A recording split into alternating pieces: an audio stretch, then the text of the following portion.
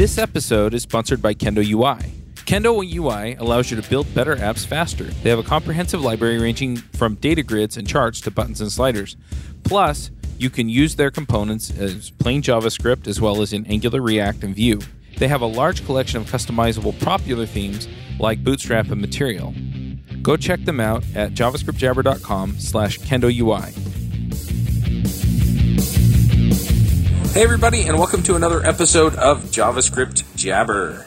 Today I am talking to Ed Thompson. We're live at Microsoft Ignite. Ed, do you want to say hi? Yeah, hi. It's great to be here. Thanks for having me on.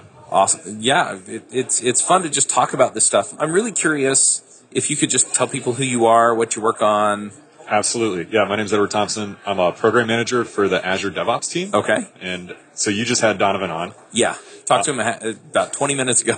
That's awesome. Yeah. So I won't give you the pitch on what Azure DevOps is because Right. I'm sure that Donovan did a good job explaining. Yeah, folks, rewind 2 episodes and you'll get that one. Excellent. So I work mostly on Azure Repos, which is the Git hosting side of Azure DevOps, and then Azure Pipelines, which is our continuous integration and continuous delivery build and release service.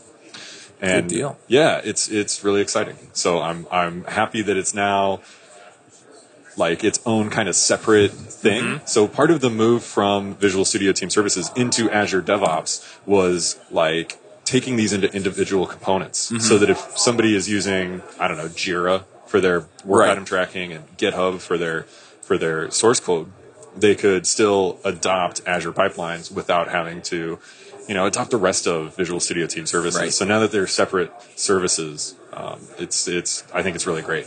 Yeah, Donovan basically pointed out that you can go into your UI and just turn off all the menus for all that stuff. That's right. You don't even have to see it. If you're not using it, you don't have this bloated UI. That's exactly right. Yeah. I think a lot of people would look at Visual Studio Team Services and think that they had to adopt it all. And so it's an easy thing to do. I mean, Yeah. This is the problem I have with IDEs in general, is that there are about 100 million features that I don't use, and then about 6 that I use all the time, and probably another 10 or so that I use on occasion. Right. Exactly.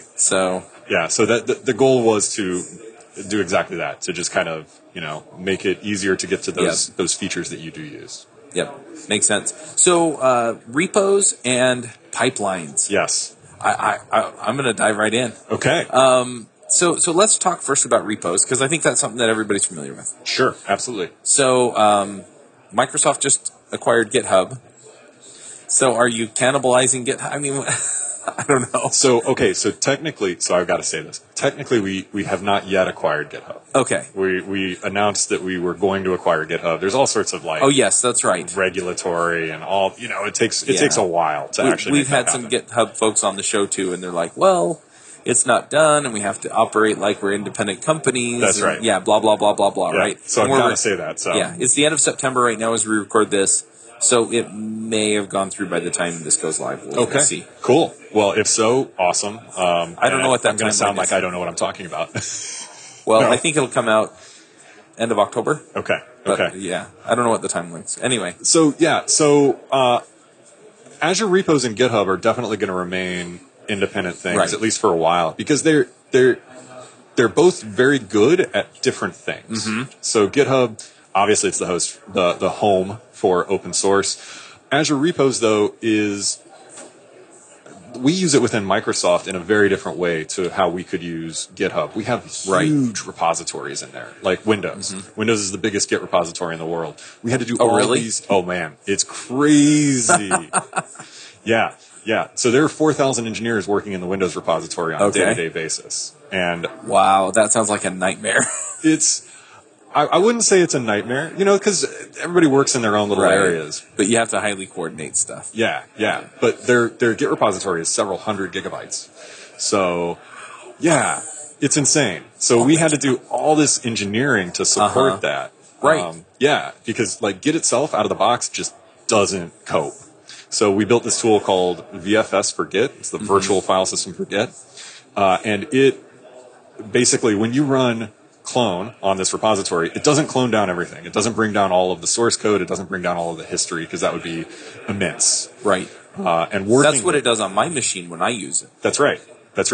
And so And we do that with all our other repositories except Windows. Okay. Windows is this special thing that we created VFS for Git for. And, this was a real challenging, hardcore thing, engineering effort between the Windows team and us. So there's like kernel modules involved. It's insane. And so when you clone the Windows repository down, what you get is nothing. It actually doesn't download any files. It finishes in like, I don't know, a couple of minutes. And here be placeholders. That's right. That's exactly what it is. And when you run dir, you see that the files are there, but they're not. And when you go to open them, it kind of pages them in on demand. Right. Kind of like OneDrive, the OneDrive thing that does that same thing. It's the same idea. In fact, it's a lot of the same technology. OneDrive on demand, I think it's called. And so, so that's VFS for Git, and that's the sort of thing that that Azure Repos supports that nobody else does. Right. So we're not going to like start mixing and matching, and they're going to remain independent. Fair enough. Yeah. Fair enough. Yeah. So, but it's a great question. I'm super excited to see GitHub as part of Microsoft. So I actually used to work at GitHub. So I'm really excited to see all those people come back and be closer organizationally to me. But yeah, no, I think GitHub will just kind of stay its own thing for a little while. Yeah, it's funny talking about GitHub too, because I remember when Chris and Tom were talking about it at RubyConf and RailsConf. Right. So right, it's come a long way. It certainly has. It's a force to be reckoned with now. But, that's the truth. Yeah. Anyway, so beyond the VFS, right? I mean, are we talking about any other features, or is it just basically Git and then all the other features come in with the rest of Azure DevOps? Yeah, I mean, we do have some sort of unique features, I guess. We've got like branch policies, which I guess now most people have, but I think our branch policies were perhaps one of the first iterations. So you can require that people use pull requests, that you can't just run git push origin master and have it do something. You've got to use pull requests, and like your CI has to build and pass and those sorts of things. So I think there's a lot of richness in our auditing and our like compliance framework that we build around that. So we've got some real enterprise focused Git functionality. But at its core, it's still just Git. Right. So that's the great thing about everybody using Git is we've kind of standardized on this version control system, and so we can all interoperate. It's great. Right. Yeah, absolutely. And for people who haven't set up their own Git server, and I'm not talking about like go find like the GitLab install or whatever, just setting up Git. Right. It's a half hour and a little bit of work on Bash. It definitely is. And that's if you're on like Linux. Yeah, that's what I'm saying. Yeah. If you're on Windows, it's even worse. It's a little more involved. Yeah. Yeah, I'm afraid so. Because it's not like you can just set up Apache. Right. Yeah. You got to figure out how to make it work with IIS, which I tried to do once, and then I installed the STS instead. So. Yeah, well, the way that I've done it, you just you use the SSH method of pushing and pulling. Sure. But yeah. So yeah, it's always more interesting to talk about Git in terms of what people have built on top of it than... I think so. Yeah. So you can set up repos. I talked to Donovan. I just want to clarify a couple of things for folks. You can try Azure DevOps for free. Yes. Up to 5 users. And you get unlimited private repos. You do. Which is something that I know that some people are interested in outside of GitHub, because GitHub makes you pay for them. It does, yeah. Yeah. So unlimited private repos for up to 5 users, and public repos too, of course. Right. But yeah, and I've also used Bitbucket, but I hated it. So I'm sorry to hear that. I kind of like, there's some things I like about Bitbucket.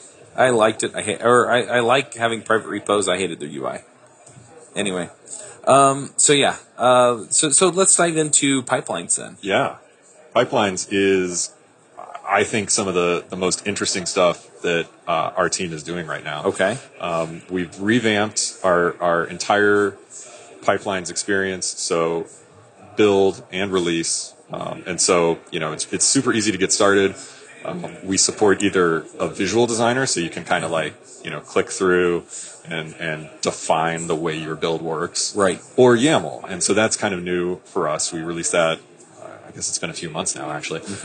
But that lets you define your build with configuration as code. Right. So you can check it in right alongside your code. Super helpful, super straightforward. I think that's a best practice, but not everybody likes it. Some people like the whiz-bang GUI. That's fine too. And then releases, once your code is built, we'll get it out to production, whether that's in Azure or another cloud provider or an on-prem solution. So it's the important part of getting your code out of your repository and into production. Right.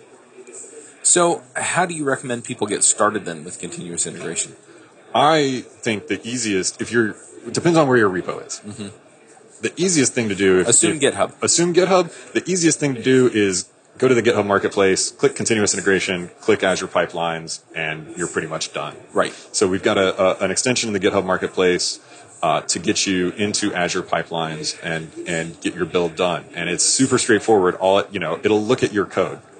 If it sees a package.json, it's like, oh, I know what that is. I know how to build that. And it'll give you a YAML build script ready to go. Right. So I don't know, maybe not everybody's doing stuff with JavaScript, so it'll look for MS build files. So if you're using .NET, it knows how to build that. Right. So it's super straightforward, and then it'll just hook up a little build notification, so when you do a pull request, it'll kick off a build in Azure Pipelines. Right. Yeah, and report all that back. And it'll set up continuous integration on the master branch. So super straightforward to get started. That makes sense. What if I'm using like a back end and a front end? So let's say I'm building like a Rails app or a Phoenix app. Cool. Yeah.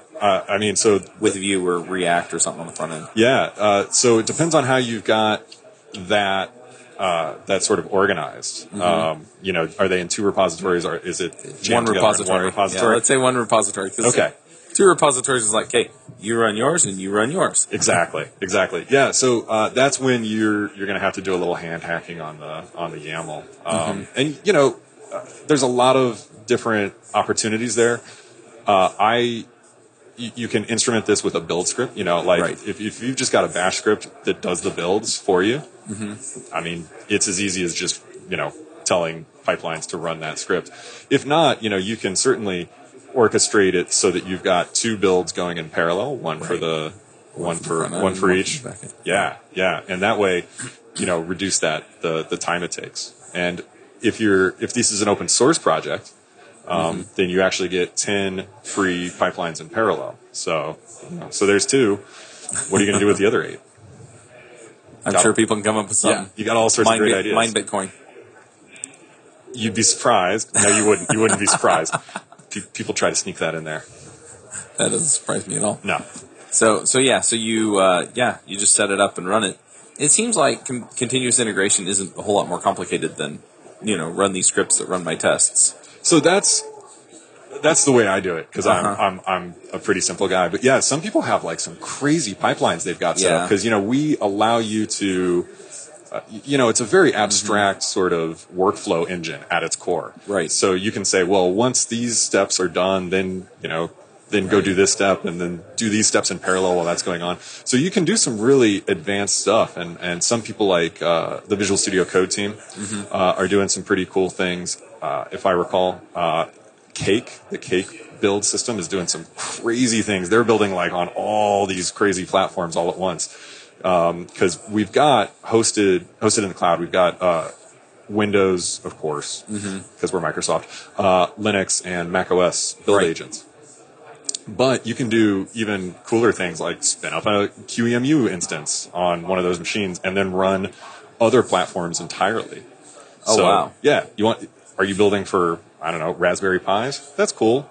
Use our existing x86 or AMD 64 build hosts, and then run an emulator for ARM, and it'll spit out an ARM binary. It's crazy. So some people are doing some cool things. That's amazing. It's not just necessarily running a script, although that's certainly the easy thing to do. Right. So, some people get pretty complicated. They're writing React. They're writing it in, like, TypeScript or ES6. Sure. They've got to compile it and then test it. Yeah. And yeah, so it can get complicated. It can. Maybe have it build sprites or, I mean, who knows, right? Yeah, absolutely. Absolutely. Yeah, I mean, TypeScript, no problem. So how much work do you have to do in order to set up a pipeline like that? Well, it's a good question. So most of my experience here is with like NPM. Right. Right. So if you've got let's say you're compiling TypeScript, let's say you're building some sprites, that's probably already captured in your NPM description, right? So if I run NPM build, Right. okay, there you go. Have your pipeline run NPM build, have your pipeline run NPM test, done. So it's since you've already got that stuff set up, I mean, what I recommend to people is always just have your pipeline do exactly what you do on a day-to-day basis. Right, that makes sense. So can I tell it to do NPM build on one task and an NPM test on the other, or You can, yeah. make one, if one fails, it doesn't do the other? That's exactly right. And that's now here's where this gets contentious because the other members of my team like this all in one step. They want one task that is NPM build, NPM test. I like 2 steps. And this is the arguments that we have at Sacrilege. work. I know. We actually get along pretty well around the office, it turns out. So just because I want to see each individual step, which one fails, if you have them all bundled together. I'm the same way. Yeah. Where did it break? Yeah, exactly. But our default task out of the box, they won this argument, and so it does them all in one step. However, of course, it won't still try to run the tests if the build fails. Yeah. But if you're crazy like me, and I want 2 steps, I can do that. I do too. Yeah, you can absolutely do that. It's super straightforward. Yeah, because my build is TypeScript. I want to see if it was the TypeScript that failed. Right. That compiler's picky. So. We need to get Anders in here and tell him about it, right? Yeah, exactly. Dude, it's hard. Yeah. Writing code is hard. Yeah. Yep. So once you have it all built and tested and you're happy with that, continuous deployment. Yes. Continuous deployment is as easy as setting up your credentials and telling it what your Azure endpoint and how to get it there. Of course, not everybody uses Azure, it turns out. So, really? I know. I'm sad to hear that. But no, I'm just kidding. I don't use Azure. No, that's fine. So there's actually an AWS extension in the Azure DevOps Marketplace. So we worked with Amazon to do that, and yeah, it's super straightforward to just set up whatever your endpoint is. It doesn't have to be Azure. Obviously, I hope it is, but it doesn't have to be. And yeah, you just need to give it your credentials, and boom. If you have maybe you're deploying on premises, maybe you've got some legacy stuff that stays inside your firewall. That's no problem either. There's a lot of options to get it deployed there. You can either set up, put an agent on that machine, and it's a very straightforward. It's actually a mix of .NET Core and Node. So interesting. Yeah, our build agent has a bunch of JavaScript in it, but it's super straightforward to just set that up on a machine on-prem and then it just pulls it. Yeah. And if you don't want to do that, I mean that's the easiest way. But if you don't want to do that, you could poke a hole in your firewall and SCP that stuff over. But don't poke holes in your firewall. Just run the agent and yeah. But we give you a lot of flexibility in how you do that deployment. So you could give it like VPN credentials and. Yeah, you could. Oh man, yeah, you could. Just run the agent. It's no holes in the firewall. The agent connects to VSTS in the cloud, and we'll just pull down pulls down whatever the CD system says is the latest. That's exactly right. That's by far the simplest mechanism. Right. So it's not pulling from master or anything crazy. It's actually checking in with the continuous deployment system and saying, "What's the latest? Okay, I want it." That's exactly right. So what happens is, you'll do a CI build, and that CI build will stick something in our artifacts directory, right? It's like, okay, well, now I've got it. Maybe it produces a zip or something. Right. And then the release pipeline will say, hey, take that zip. Once it's signed off, there are various approval gates within the pipeline. So, you could require manual approvers. You could hit some, function, serverless functiony thing. Check the alignment of the planets. That's exactly right. Once the planets are finally aligned, it's time to do that deployment. And so the agent that's on your on-prem machine will grab that zip file that was produced and just deploy it however that, usually unzip it into the right directory or whatever. Maybe you need to restart the web server. Blah, blah, blah, blah. Right. Exactly. It'll just run those steps. What if I have, so I host my stuff on DigitalOcean. Okay. And, so for me, the way that I deploy currently is I just use Capistrano. Okay. Because it's Rails and I just, Right. So it does the build on my machine and then, it pushes it up and then does the build on the server. Okay, cool. Yeah. That's, it's been a while since I played with Capistrano, so, I'd have to, walk through a pipeline using it, but any SSH system would work fine, right? That's exactly right. Yeah. It's and the CD system will run Ruby, so. It will, yes. Yeah. That's exactly right. What about something crazy like I've been getting into Elixir and Phoenix? Okay. That is a little outside my wheelhouse. What is Phoenix? So Phoenix is a framework. Okay. It's a backend framework written in Elixir. Okay. Runs on the Erlang virtual machine. That is crazy. So I haven't played with Erlang since I was at GitHub, and so it's been a while. But here's what we probably don't have is a lot of Erlang support in our hosted build agents. But what you can do is, again, just run a Docker image in it. So get your you can do that. Yeah. So we don't. Some CI providers give you basically a Docker image for yourself. We actually give you a virtual machine so that you can run Docker yourself.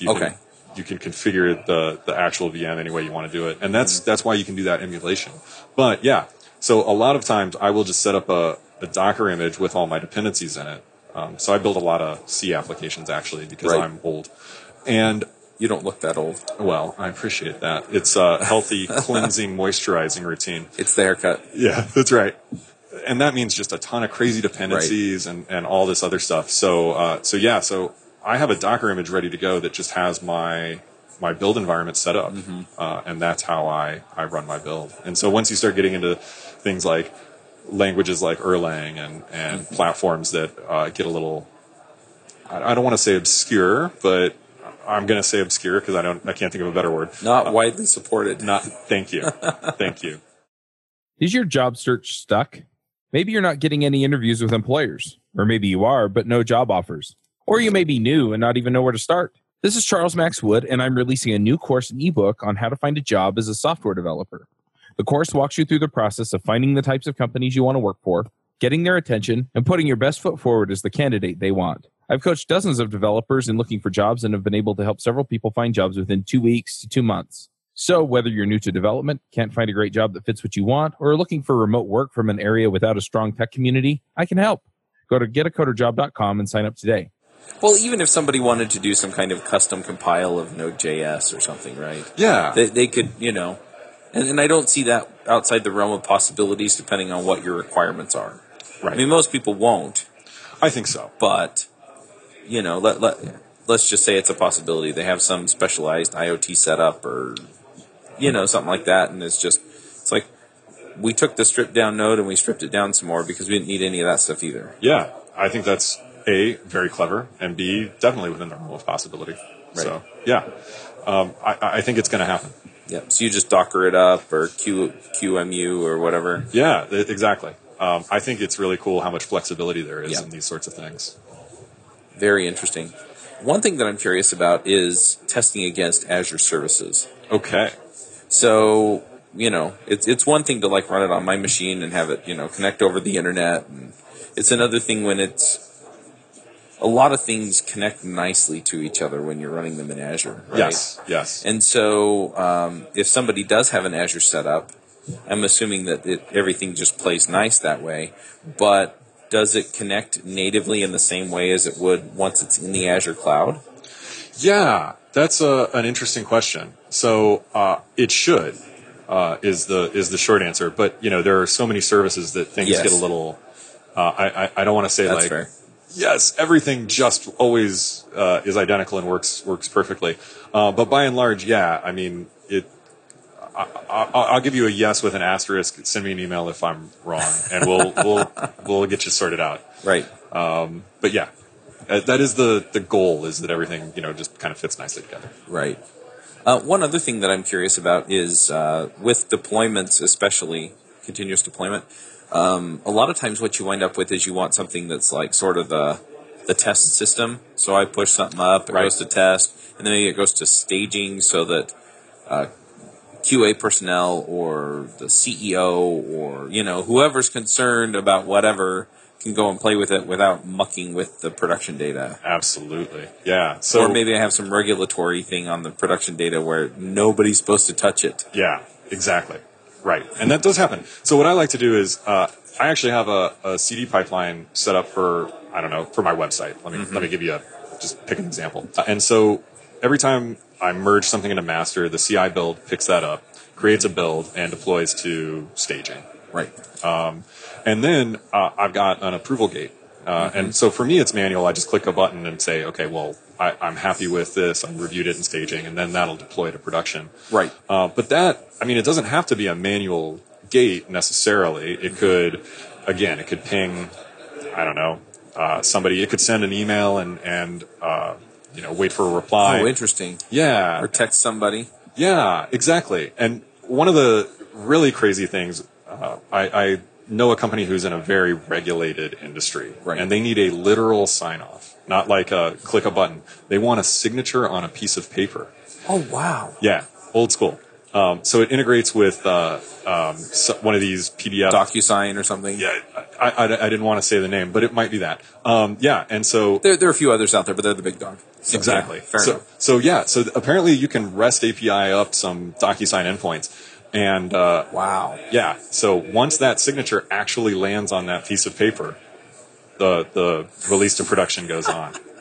So well, if it can call REST APIs for that, it can. You can probably do just about anything. You can do it. You can. Yeah. Somebody deploy by tweet. I love it. Deploy by tweet. And in fact, somebody has a sentiment analysis plugin. So if you're doing like a stage deployment, so you can like roll out to Canary, and if people on Twitter start like complaining about your service, you can stop the deployment. So oh, really? Yeah. So you can use these gates. Is sentiment analysis strong? Okay, I'll keep rolling out to various stages of production. If not, it'll stop it. That's awesome. It's unbelievable what people are doing with this. Well, the thing is if it's something you care about and it's worth the time to spend figuring, sentiment analysis, for example, out, then why not? Exactly. And if you don't have to think about it, this is the thing for me, and I mentioned this on the show I did with Donovan, is that I've become very concerned with helping people have some freedom in what they're doing with their code, right? So am I working on projects I like to work on? Am I contributing to open source as much as I want to? Am I happy with my job? Do I have the flexibility I want in my job? Am I solving interesting problems? And a lot of that, some of that comes down to what don't I have to do that I hate doing, right? And so some of this could be fixing bugs. So you set up CI, right? And it checks the system and it says, do I have any bugs that I've anticipated could occur? Right. And then, continuous deployment. I don't want to think about when the code goes to the server. Nope. I just want it to go out. I've worked at companies where, hey guys, it's deploy day. We're going to order you pizza. We'll get you some rock stars because you're going to be here all freaking night. Yeah. And then, and that's how it goes. And, the odd deployment, we'd start deploying at 6 or whenever, or 8 or whenever we'd start PM. And occasionally we'd be home by 10, and most of the time we wouldn't. Right. And and that's the thing is you have all these tools that are set up. Some of the other things that I talked to Donovan about is as far as like your process and how you decide what to work on and who's working on what, how you coordinate, how you communicate. All these things play into it. And if you can just remove the pain points and the friction and get to where it's like, I just want to write, I want to write code. I just freaking want to write code. And I want a little bit of time to write code that the world can use. And then, these people are paying me, so I'll spend most of my time writing code for them. Right. And, and so that's the power of this is it's just, hey, it caught the bug before I had to deal with it. Exactly. Cha-ching, saved me a couple hours. It's incredibly and your powerful. boss won't mind either if it saves you a couple hours, That's right. Yeah. And that's the dream of computers, right? Is to Yeah. actually make our lives easier. Oh, absolutely. And yet, so many times as an engineer, as a programmer, you feel beholden to the computer instead. Yeah. So yeah, anytime we can leverage computation and software to make our lives easier, I think we should. Yeah. And you're exactly right about catching bugs. You can, it's super easy in a CI system. It can be more than just build and test. You can add in static code analysis, which will catch bugs for you. And so my friends at Sonar Cube, Sonar Cloud, are here this week as well. So I'm going to catch up with them. But yeah, I mean, we lay that into our build process because finding bugs as quickly as possible before they land in production means that, avoids downtime. It avoids messy deployments. Yeah. Well, the other thing is then you can start using some of those tools for the things that aren't messy downtime problems, like coding style and things like that, right? Where it's not a measurable, quantifiable slowdown per se. Right. But if the code's all formatted in the same way, then I can take mental shortcuts, and that makes it easier for me to do my job. That's absolutely and if you're right. worrying about those problems because you have the other ones mostly solved, then life gets a whole lot better. Yeah. You're in a good place when you're starting to complain about tabs versus spaces. Yeah. So yeah, that's great. The other thing you can do is, avoid security problems because if a static code analysis tool catches some likely integer overflow, Right. you've caught that before it went to production and before You are a C programmer. I am a C programmer. I'm sorry. No, it's fine. I'm sorry. It's just not something we usually run into in JavaScript. No, I hear you. I was trying to come up with a better example. Totally fair. And I failed. But you see those sorts of things leveraged Yeah. into actual security problems. Right. So Well, just to throw another example out there, I mean, you're building an Express app with Node.js, right? And they have measures in there to help you protect against SQL injection, for example. Awesome. Right? And so you do a static analysis, and it says you're calling a direct format a string into a SQL query instead of using the safe way to do this. right, And the so- parameterized kind of Right. thing. Yeah. And so, it's you can set your policy to block it, or you can set your policy to ignore it. And so if you have a good reason for it, just go ignore it. But Right. then you're running these tools, to run security. I'm also aware that there are a lot of third-party tools that do security analysis on your code. Yeah. Do you integrate with any of those? Yeah, absolutely. There are a bunch. My favorite is White Source. So it does a number of things. One of the cool things that White Source does is it has a database of all the CVEs, the common, Yes. Yeah. So it knows all of the open source and third-party tools that have security holes in them. And so it can scan your code Yeah. and look for the dependencies that you take. And That version of this NPM package has a security vulnerability. right. Bad news. You need to update to a newer version of Yeah. LeftPad. Right. Yeah. And so, and of course it's a graph, right? Because you could keep on top of all of your dependencies. Direct dependencies. Yeah, exactly. But are they keeping on top of Right. their dependencies? And so White Source takes care of that for you. It'll just walk the graph and identify the possible vulnerabilities that you have.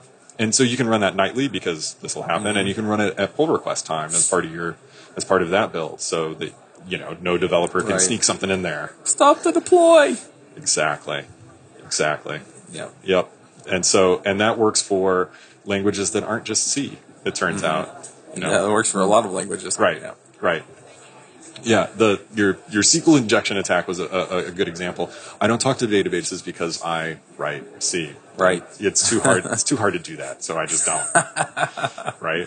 It's all good. Yeah. Yeah. So a lot of JavaScript developers are also starting to get into mobile development. So we're talking like React Native, NativeScript. What other ones out there? Ionic, which is basically Cordova, Okay. right? Yeah. So you've got all these systems out there that do different stages or different methods of, writing code for mobile. So let's say that I want to run my CI machine. You mentioned Windows, Linux, and Mac, but I'm talking now iOS, Android, Windows Phone, BlackBerry. I don't know what else is out there, right? Right.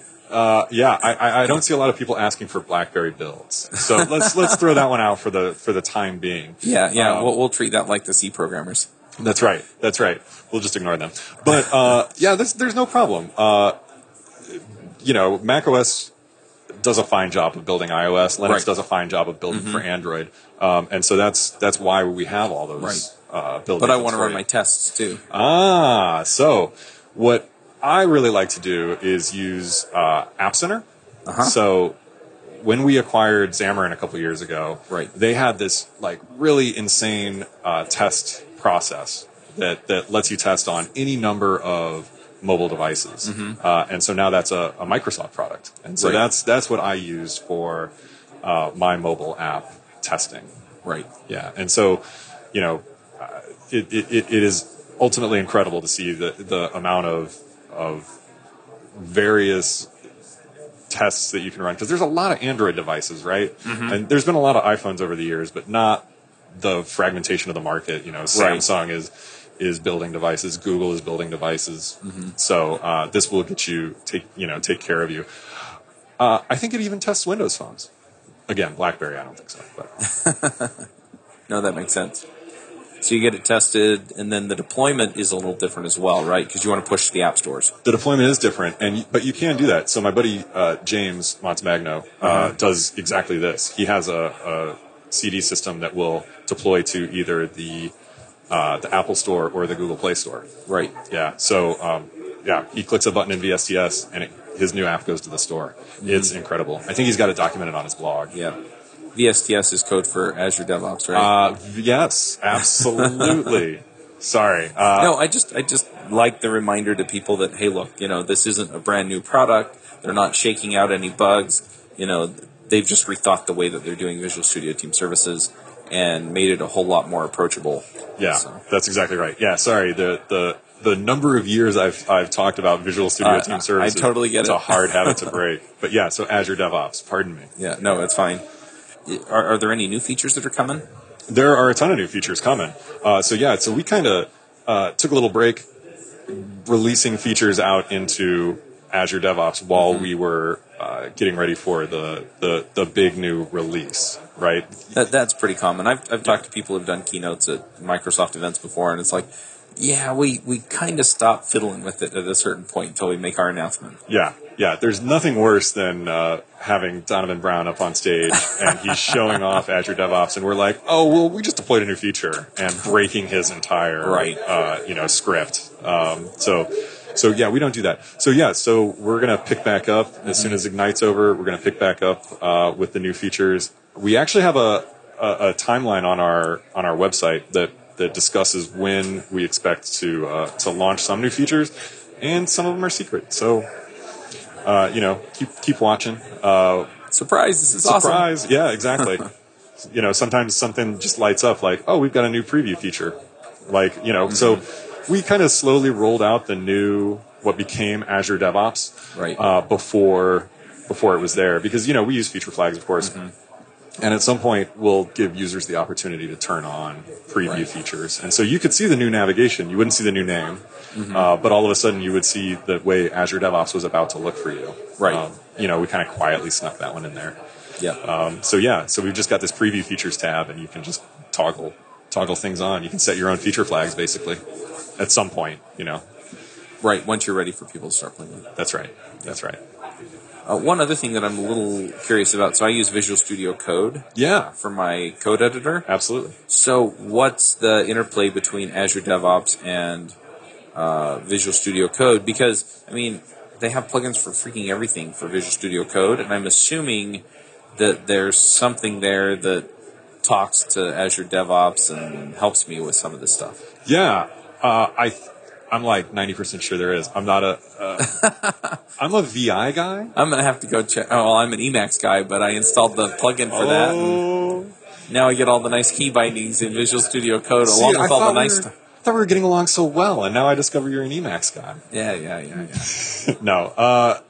Right. So my main integration or the way I mostly think about Visual Studio Code is, through Git. And so it just supports that, right out of the box. And that's true whether you're using GitHub or Azure repos or... Yeah, you just set up your private key or your authentication and go for it. Exactly.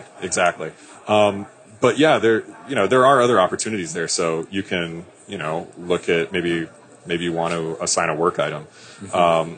And the way I'm used to doing that is just like, in a commit message, pound 42. Yep. And we'll link that up for you between Azure DevOps and between Azure repos and Azure boards.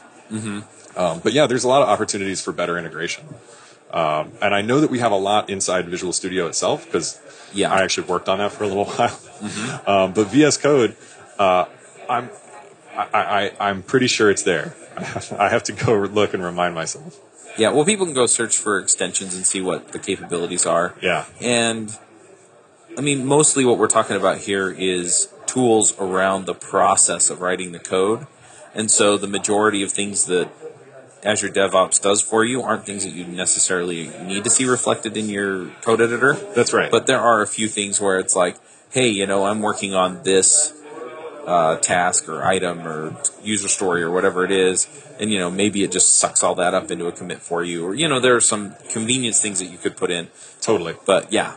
Totally. Yeah, in my head, like we stopped trying to make everything in the IDE. Because when we started out with what was then Team Foundation Server, a decade ago, it was like rich and heavy in the IDE itself. Right. And we've just been pulling that out as fast and as much as possible, and to where it's not even there anymore. Well, now, everybody's process is different, so that makes sense. Yeah, exactly. So yeah, I try not to think. We do have, IDE extensions, Visual Studio, IntelliJ IDEA. I'm sure there's something for VS Code, but it's not. It's not where I want to spend my time. Right. I like our website. No, that makes sense. Yeah, and like I said before, I think for the most part you're going to see it on the website. You're not going to be dealing with those things so much in your code editor. Yeah, but again, everybody's different, so I don't want to. I don't want to tell somebody not to do that just because that's not the way I like to work. Yeah, you get the message that Chuck pushed the master. No. Need a little pop-up notification. That's right. It goes to your phone. The klaxons start going off. There you go. Be prepared for the merge from hell. Right. Anyway. That Chuck. Yeah. The poor people that worked with him. Oh my gosh. If people want to stay on top of this, where do they go to get news and things like that? Yeah, so, you can just go to azure.com/DevOps and, follow us on Twitter. We're at Azure DevOps. Right. And we got, all the new stuff is going to be announced right there. Good deal. Where do people find you online? Me, also on Twitter. I'm at eThompson. That's Thompson without a P. ETHOMSON. Awesome. Now, one thing that we do on this show is at the end we shout out about stuff we like. So it could be a TV show, it could be a coding tool. Anything, right? So do you have some things you want to shout out about? Some things you've been enjoying lately? Do you run your own freelance business? Or maybe you're thinking about picking up some business on the side? Well, then you need FreshBooks. FreshBooks is the quickest and easiest way to get invoices out to your clients. It's easy to use. It works anywhere, available from any device, on the desktop, iPhone, iPad, Android, and all of your data is backed up and secure. And it makes it really easy to get organized and get paid. You'll be tracking time, logging expenses, and invoicing your clients in no time. You can also save time billing, freeing up several days per month to focus on the work that you love, and you get paid faster. FreshBooks customers are paid on average 5 days faster because there's a link on the invoice that says pay me now. And it's a great way to grow your business. Plus, FreshBooks is offering a 30-day trial. That's right, 30-day trial if you try them out. So go to gofreshbooks.com/devchat and enter devchat in the How Did You Hear About Us section. Once again, for a 30-day trial, go to gofreshbooks.com/devchat and enter devchat in the How Did You Hear About Us section. Oh, man. Can I give a shameless self-promotion? Go for it. So I also have a podcast. It's about Git. Awesome. It's all things Git. And actually, this is shameless self-promotion, I admit. But I have learned so much doing a podcast. I don't know if you feel the same way, but like having guests on that, people are telling me about how they found security vulnerabilities. It's like, wow, that's incredible. So it's really exposed me to a whole world of things that I would have never known. Good deal. Yeah. I'll have to check it out. Oh, well, I appreciate I'm that. a fan of Git myself. Yeah, well, we talk about C a lot. No, now I'm just trolling you. I haven't written C for a long time. You know what? I think that might be why I drink myself to sleep at night. So maybe I should stop. Maybe. I'm kidding. All right, I've got a couple of shout-outs myself here that I'm going to throw out. I mentioned on the episode I did with Donovan that I'm looking for beta testers for my app for podcasters. Awesome. So if you're looking for something that will manage your podcasting workflow from scheduling guests all the way up to finding sponsors, that's what I'm working on. I started building it for myself, and then I started telling people about it, and then they started telling me that I had to give it to them. So I'm working that out. But I would like some beta testers to make sure that what I'm doing works for other folks. So yeah, just tweet at me, CMaxW, or email me, chuck@devchat.tv, and we'll hook that up. And then, yeah, the other thing I guess I'll shout out about here is just these Microsoft events. It's funny because the first one I got invited to was Microsoft Build. It was like 3 years ago, maybe 4 years ago. And it was because I knew the guys on .NET Rocks. And, so Richard and Carl reached out and said, do you want to come? And yeah, so, been coming to these things. And what's funny is that initially I thought, well, I'm not really a Windows guy. I'm not really a Microsoft guy. And what I've learned is that by coming out to these events, Microsoft's doing a lot of interesting stuff in a lot of spaces. And so I would definitely recommend to people to go to events that feel just outside of what you normally do. And then the other thing, and I know that's kind of expensive sometimes, but if one's coming near you, like if, for example, if you live near Orlando, that's where we are now, then you don't have to pay for a hotel or anything and you can just come. The other thing that I would recommend as well is that you go check out Azure and see what they're doing over there. I know that AWS, especially in the JavaScript space, has a lot of momentum, and they do a lot of things that are awesome. I'm not going to knock them because I use them and I like them.